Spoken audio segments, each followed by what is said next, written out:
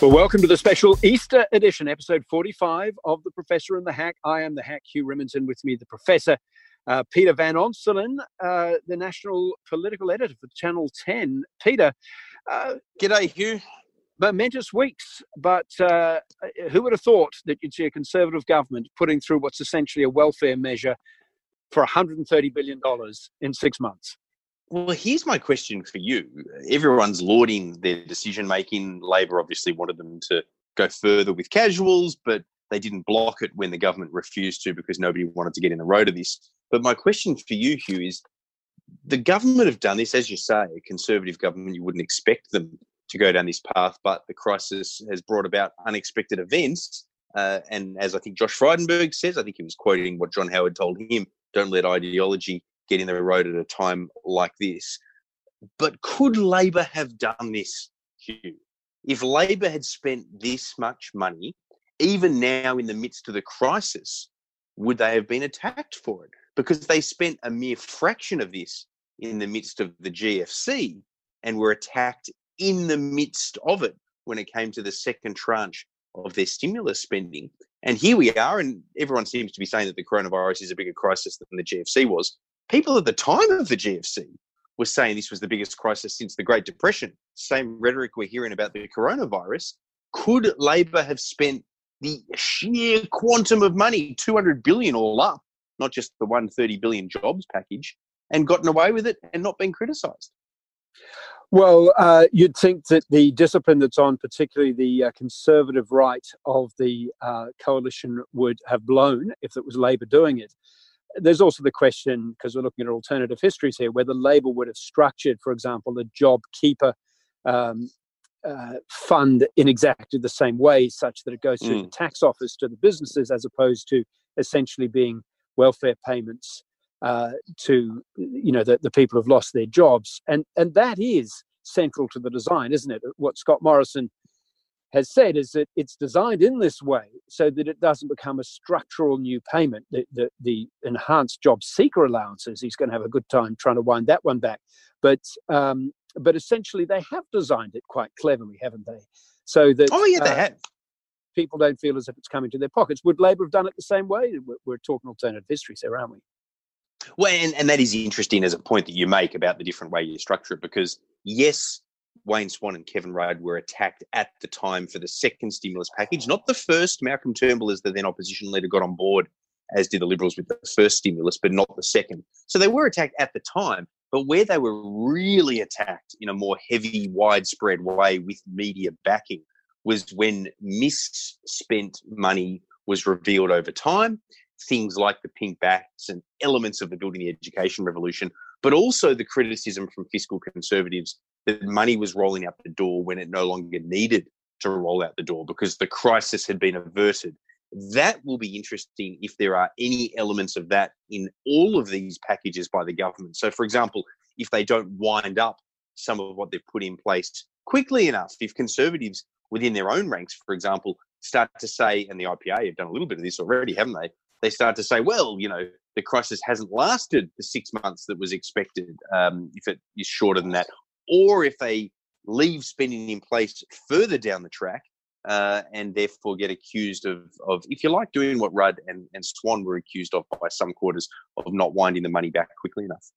Well, it certainly would have been more difficult. We've seen from Anthony Albanese that he wanted to cast the net wider. He wanted to see people on student visas and temporary visas to be caught up and be the beneficiaries of the JobKeeper payments. He also wanted another more than 1 million people who were shorter-term casuals, who hadn't had a full 12 months with a particular employer.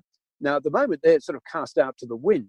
And certainly if Labor was there, they might have been under much more pressure to try to include them into it. But that itself would have blown it out, wouldn't it, by an enormous amount? Well, yeah, it absolutely would have. I mean, that's the other point here.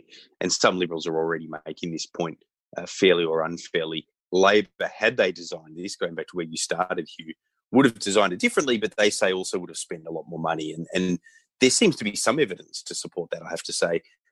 Maybe that would be a good thing, the extra money being spent. We'll see, depending on how this goes from here. But they would have done it differently, and they probably would have spent more money. It depends very much on whether your perspective is that of someone who's been a casual worker, but not for 12 months with one employer. That is very true. Have a different view of it. All those many people who are here on student visas with an opportunity to work a little bit, and they're now in a lot of trouble. I've met and spoken to some of those and feeling completely cast adrift. At the moment, there's no, that they really have very few options. And in many cases, it's very hard for them to get back home to their home countries now. So you mentioned the IPA, and we're seeing from senior business figures a lot of pressure. The Australian is amplifying many of these complaints, the desire to try and get business back into business, to lift some of these restrictions as soon as possible. But also we saw in recent days from the IPA's policy director, Gideon Rosner, I think is his name, a tricked up little video in which he insisted that it was time now to get back to normal, that people deserved a thriving economy and a vibrant society. To my mind, blowing such credibility as the IPA has in what seemed to me to be a piece of irresponsible juvenilia, if I may front it that way, because just as we're starting to level off the curve and getting somewhere, you wouldn't think that to say, yes, we're going back to normal now, be on any way a sign that you're mature or wise.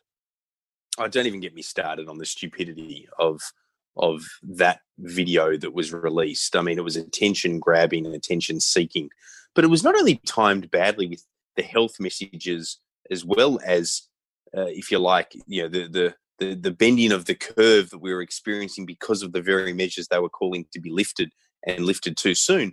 But it also coincided with some people praising Sweden for not doing what we've done and doing it quite differently at the exact moment that the curve was pushing back upwards for Sweden.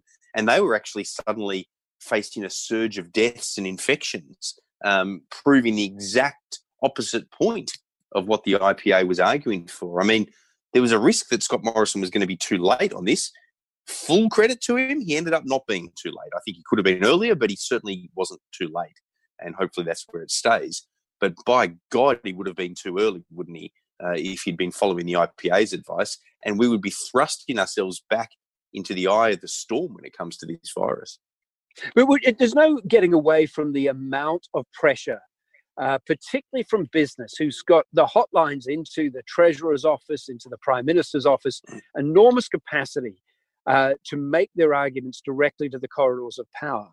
And quite reasonably, they are concerned about what is going on. If you look at Seek, for example, the online job placement business has released where job ads are now compared with 12 months ago. In Victoria, they're down 71% overall. In New South Wales, they're down over 65%. The national figure is over 65%.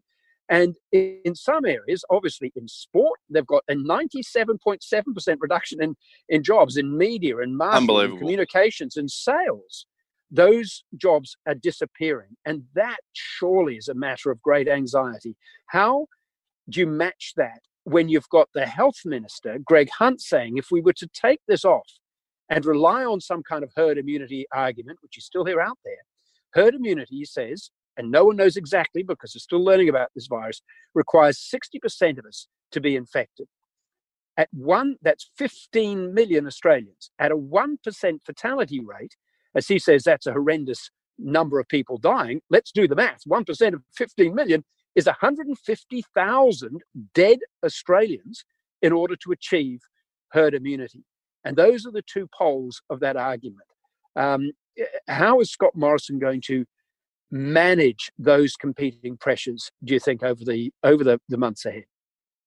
Well, I think if we get anywhere near the idea of herd immunity at 60% infection and anywhere near a mortality rate of 1%, and therefore a death rate of 150,000, I think that will come as a real shock to people, obviously, because at the moment we're at just over 50 people, I think, and we're talking about having, gotten through the worst of it is some of the rhetoric that's coming. We don't have to get to that scenario of herd immunity and only a 1% mortality rate for people to wonder what's going on. I mean, for example, herd immunity, if that happens, even over an extended period of time, and even if we somehow eke out a mortality rate of 1/3%, which would have us at the leading edge of the world, that would still be 50,000 people. So that's your point, I think, Hugh, to some extent. Is herd immunity feasible? Yeah, and the total death toll, as we are speaking to each other globally, is about 90,000, and it's a pandemic of horrendous proportions. So you imagine anything up to almost double that figure in Australia alone to achieve this herd immunity, and you can see why there is an extraordinarily strong counter argument to those who want to ease off the restrictions early. And part of the point here, of course, is that it is great news when we start being told that infection rates on a daily basis are potentially dropping below 100 at the same time as the overall recovery from the coronavirus is now in the thousands, well over 2,000. That's great news. But unless this virus is getting eradicated somehow, and it would seem that a vaccine in 12 to 18 months is the only way for that to happen, unless that is happening, then the reality is, even if there's some slowness on the way through, we are going to face a significant rise in the death rate. It's just a matter of whether we're managing it or not. And that comes back to this whole argument of trying to bend the curve to be able to ensure that the health system doesn't get out of control. Because, Hugh, when you even talk about a 1% mortality rate, whatever the infection rate, that is us doing well. You look over at Britain or at Italy or Spain or now the US, when the infections get out of control and the health system struggles to cope with the people being admitted, that's when that mortality rate goes up substantially. And that's when you really, really have a health crisis. Yeah, and a clue that we're not out of it really comes from Gladys Berejiklian, the New South Wales Premier. Right now, as we speak, there are 36 people in New South Wales in intensive care with COVID-19. 36. Now, she has organised the doubling, more or less, of intensive care beds to a little over 1,000 available intensive care beds in New South Wales. From 36, she's doubled it to there. She is talking about tripling or even quadrupling to 4,000. You don't go to that enormous policy lifting, the hard work to get to 4,000 ICU beds if you think that the numbers of people needing them is not going to rise up beyond a couple of dozen. Why would you go to the bother? So plainly, the policymakers in New South Wales, and the same as somewhat similar is going on in Victoria and elsewhere, still believe that this pandemic has the potential to cause huge overloads onto our health system that we need to prepare for, which is pretty indicative that they perceive that the health risks, we look at the economic risks, the health risks remain acute. They certainly do. Hugh, we've got to take a short break, but when we come back, I'd be keen to talk about a whole range of things, but let's maybe start, if we can, on schools and what happens there and the impact of this on children. I mean, I've seen it with mine. You've no doubt seen it with yours. This really is something that is hard for them to front up to, both in terms of their social lives, what they see on their parents' faces as they confront this. Back in just a moment. I've got to produce a dish that can win me the competition. It has to be a dessert. Reynolds created some of the most incredible desserts in MasterChef history. People still know me for the dessert king, but I just feel a bit nervous because I've got a lot of pressure on my shoulders. I didn't realize how stressful it'll be. Reynolds, all eyes are on you, my friend. I just want to show Australia how far I've come. Hopefully I've done enough. Just need this dessert to be perfect. MasterChef starts 7:30 Easter Monday. Welcome back. You're listening to The Professor and the Hack. Hugh Riminton, I'm the Hack with Peter Van Onselen, the Professor. And you mentioned as we went to that break there about schools, and you've got young kids, I've got young kids. Things are getting a little crazy. What can we do? There's no decision made in New South Wales as to what term 2 might look like. What are the choices and how do they get navigated? Yeah, I mean, look, our family's going stir crazy, as are a lot of them, and we're actually, we're in a quite fortunate position at the moment because both my wife and I have been busy in our respective works. we still have enormous flexibility to be able to be at home. And our daughters at ages 13 and 11 are just at that self-sufficient phase where, if we do have to dash out, there can be elements of that and it's manageable. And we're also fortunate because they're both at a very good private school, which has very good online learning capabilities. So it moved to that right before the school holiday period.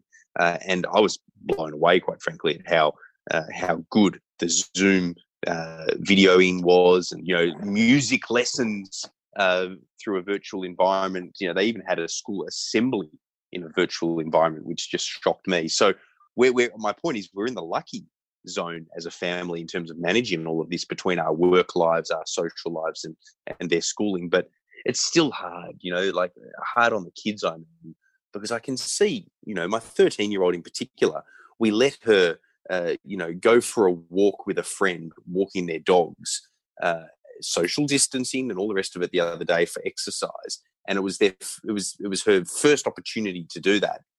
And, it felt like a privilege for her, doing something that normally I'd be struggling to kick her out of the house to do, because she'd have so many other things she'd be wanting to do with her friends in a play sense. So, you see that, and that's before you even get to, the missed relationships right across the school, the importance of the socialization of that. What impact does online learning have? It's good, but it's not as good, I would argue. And that's before you then go through what they see, with their parents. We're a home that talks about this stuff quite openly, and that's got to be hard as well. And I say all of that, Hugh, cognizant that we are, if you like, almost the luckiest of the lucky in the context of what other families are facing at the moment, and it's just started. Yeah, look, I think the fact that it's just started is something that weighs on a lot of parents' minds. My 10-year-old son said words I never thought I'd hear him say the other day, when he said, "I really miss school." And, he likes school, but there you are. But then, can I jump in and say this? I just want to say this to you because I outlined that as my situation, and listeners would know your situation is extraordinarily tough. With what you're going through with your wife, you've been unbelievably brave and open, sharing it. I've seen on social media and elsewhere, and obviously her bravery as well, and chiefly hers, I think. Mate, going through what you guys are going through would be incredibly hard in normal circumstances, much less in a circumstance like this. Look, we're still employed. I think there's always someone worse off than you are, and we're lucky. We're a tight unit. My wife, who's going through chemo, as people regularly listening to this will know, will be, she's tired. There's no doubt about that. It's bloody hard yards. But for the moment, we're holding it together. But on the subject of the education, we're lucky we don't have someone in their HSC year, their final year. We don't have any of our kids in that situation. And so, we're sort of wondering if we had to repeat a year, would it be that disastrous? Not absolutely, maybe for my tenure, who knows? But I'm in an educational sense. What concerns me about this is nationally is essentially a class or privilege barrier, because your circumstances, as you'd be the first to admit, are those really of the lucky ones. And I'm wondering about those families that may not have computers at home, or particularly effective ones who don't have the bandwidth because of where they are, or perhaps not even the computing power to do all these kinds of hookups. You don't have the computer skills, or if something goes wrong where dad or mum can go in there and try and sort things out on the computer, or with the schools themselves through lack of funding, don't have the ability to pump out that education. So what happens there? Are we going to see from 2020 a group where the elite schools are able to get through with difficulty, but nevertheless come out the other side, whereas those who've got none of those advantages, in fact, losing an entire year of education? These are serious concerns. Yeah, look, they are, and you didn't even include in that matrix that people with mental health issues or levels of social dysfunction within families, added to some of the other barriers, the many other barriers that you've mentioned. I think that there's so much there to unpack that people are going to stress face. Of loss of income is enormous. Oh, overwhelmed. Absolutely. Overwhelmed. And all of that added up, it begs the question. Well, it leads to the hope, would be the way to put it, that we're facing at most, with any luck, one term online, which it would seem we are for most people, at least. Even if there's schooling face-to-face as an option, it's for people in essential services or without the capacity to go any other way. It looks like most kids across most spectrums are going to be doing online learning, at least for second semester or second term, I should say. And we hope that we can then break out of that for everyone's sake in terms 3 and 4. And that would at least give them the second half of the year to turn 2020 into a somewhat normal year. But I don't know how realistic even that is, because, it may well just be wishful thinking that by the halfway mark of this year, we're not still in a lockdown style environment, or if not, Hugh, lockdowns where it ebbs and flows. That's the difficulty. School comes back, but then there's some sort of outbreak that closes it down, and then it comes back again at the end of that. I mean, the level of disruption is constant, and teachers constant. Get sick or whatever, and then other exactly teachers get spooked, and again we go Premier Berejiklian saying that we need to maintain social distancing until a cure or a vaccine is found. Now, on increasingly, the evidence and the discussions that are coming from the medical experts is that there's no cure coming anytime soon. There may be some antivirals that might have some efficacy that may emerge, but a vaccine, some are saying, look, there are coronaviruses out there, they've never managed to get a vaccine to knock them out. And the 18 months itself might be too optimistic. So if you're looking at that and thinking about the amount of economic non-activity over 18 months being now, it's funny because we feel as if we've made enormous, and governments have made enormous, difficult, unprecedented decision-making to cope with a huge thing. And yet I can't help feeling that it's nothing compared with what they're going to have to do in the last quarter of this year. The 6 months will have gone through of the JobKeeper, $130 billion will have been burnt off. And yet I just have a feeling that the underlying issues of the disease itself will not have been resolved by then. And I can't remember. Yeah. Sorry. I was just going to say on exactly that, how do we put the economy back together is the point that you're making, and how much more money needs to be spent to maybe hold it together before we put it together. It was, I can't remember if I said this on one of our other podcasts. I mentioned it on morning radio on the ABC. A minister in the government made the observation to me that putting the economy back together with the way that it's getting broken up because of this crisis is akin to pulling apart a car, all the various components and parts, and spreading them across a field, and then having no instruction manual because it's never been done before, and bringing in someone who's never built a car before and saying to them, find all the parts and put them all together in the right place, and let's then turn on the key and see how we go. And the key thing is that it takes investment for you to, for business, to take your metaphor and bend it out of shape. In order to put it back together again will require fresh investment. Now, at the moment, people with the money, the capital, is terrified of investing. You're seeing money, flee the equity markets and all the rest of it. They're not going to be reinvesting until they're confident that they're in a position for us to be coming out the other side. And until that time, we're going to be in not a free fall is too dramatic a phrase, but like a long descending, unpowered glide until the point at which there's a sense that the virus is beatable, that the corner is turned through whatever mechanism before you can start to put that investment to get back in again. And that'll be hodgepodge around the world. Some places with access to finances will get that going, but whole sections of the globe are going to really be knocked back, potentially generations. And this is why I do think that we're at the beginning of the beginning. We're not even at the end of the beginning of understanding what this will do to us.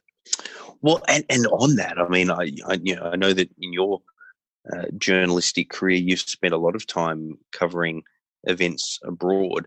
The underdeveloped world and the spread of this virus into, not just Africa, but parts of Asia. And I wrote about this in The Australian the other day, into Indonesia, the fourth most populated country on earth and very impoverished, notwithstanding, some rapid development in recent times in terms of economic growth. It's a very impoverished country. It's very dysfunctional across its political system as well as it's moved towards its embrace of a version of democracy, and how it copes with the surge, as well as how these other underdeveloped countries cope with the surge of cases, where, the mortality rate will inevitably, one assumes, be much higher because of the healthcare system being that much worse than it is in developed countries. And we see developed countries struggling with their health system to cope with this virus. So, that I think is the thing that is going to be incredibly awful to see is just how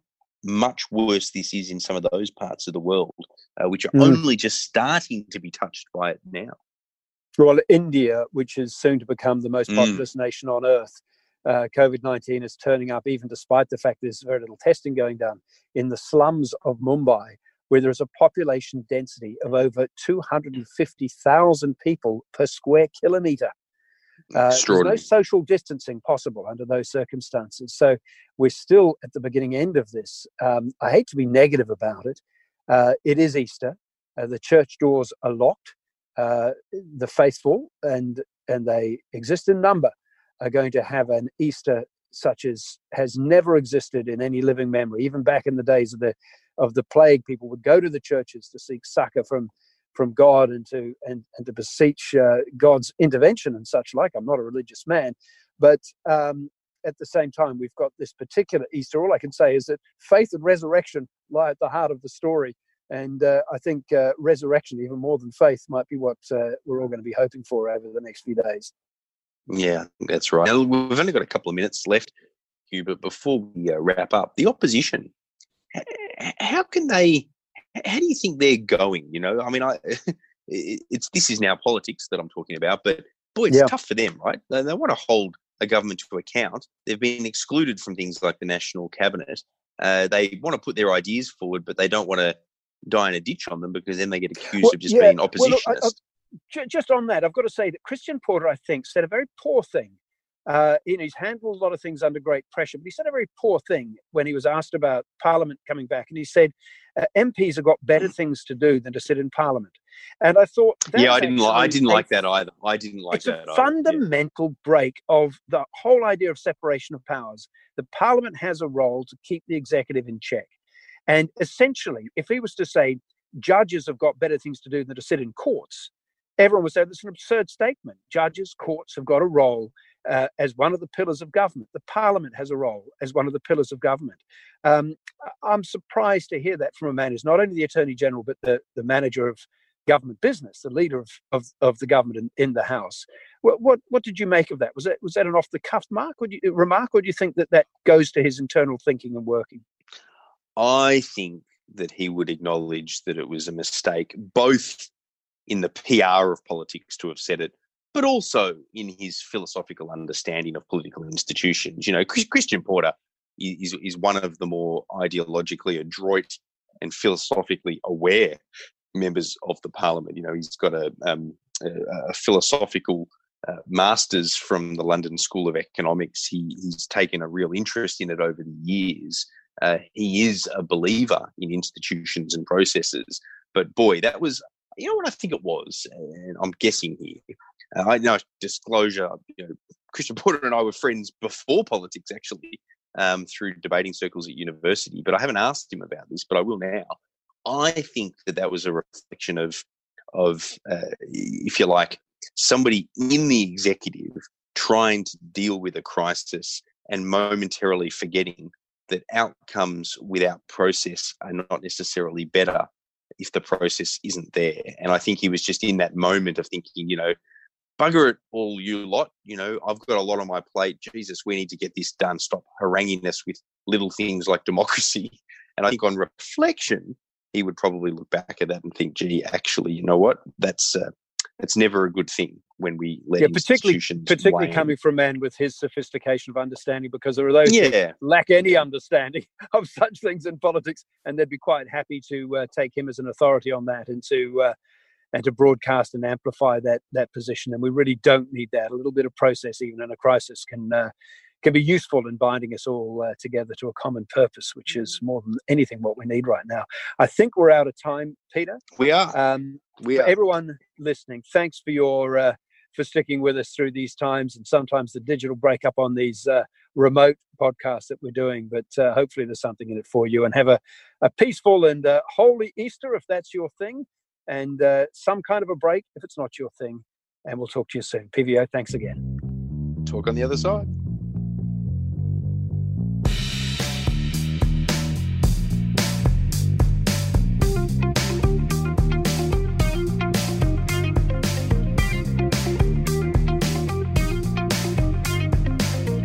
You have been listening to a 10 News First podcast for 10 Speaks.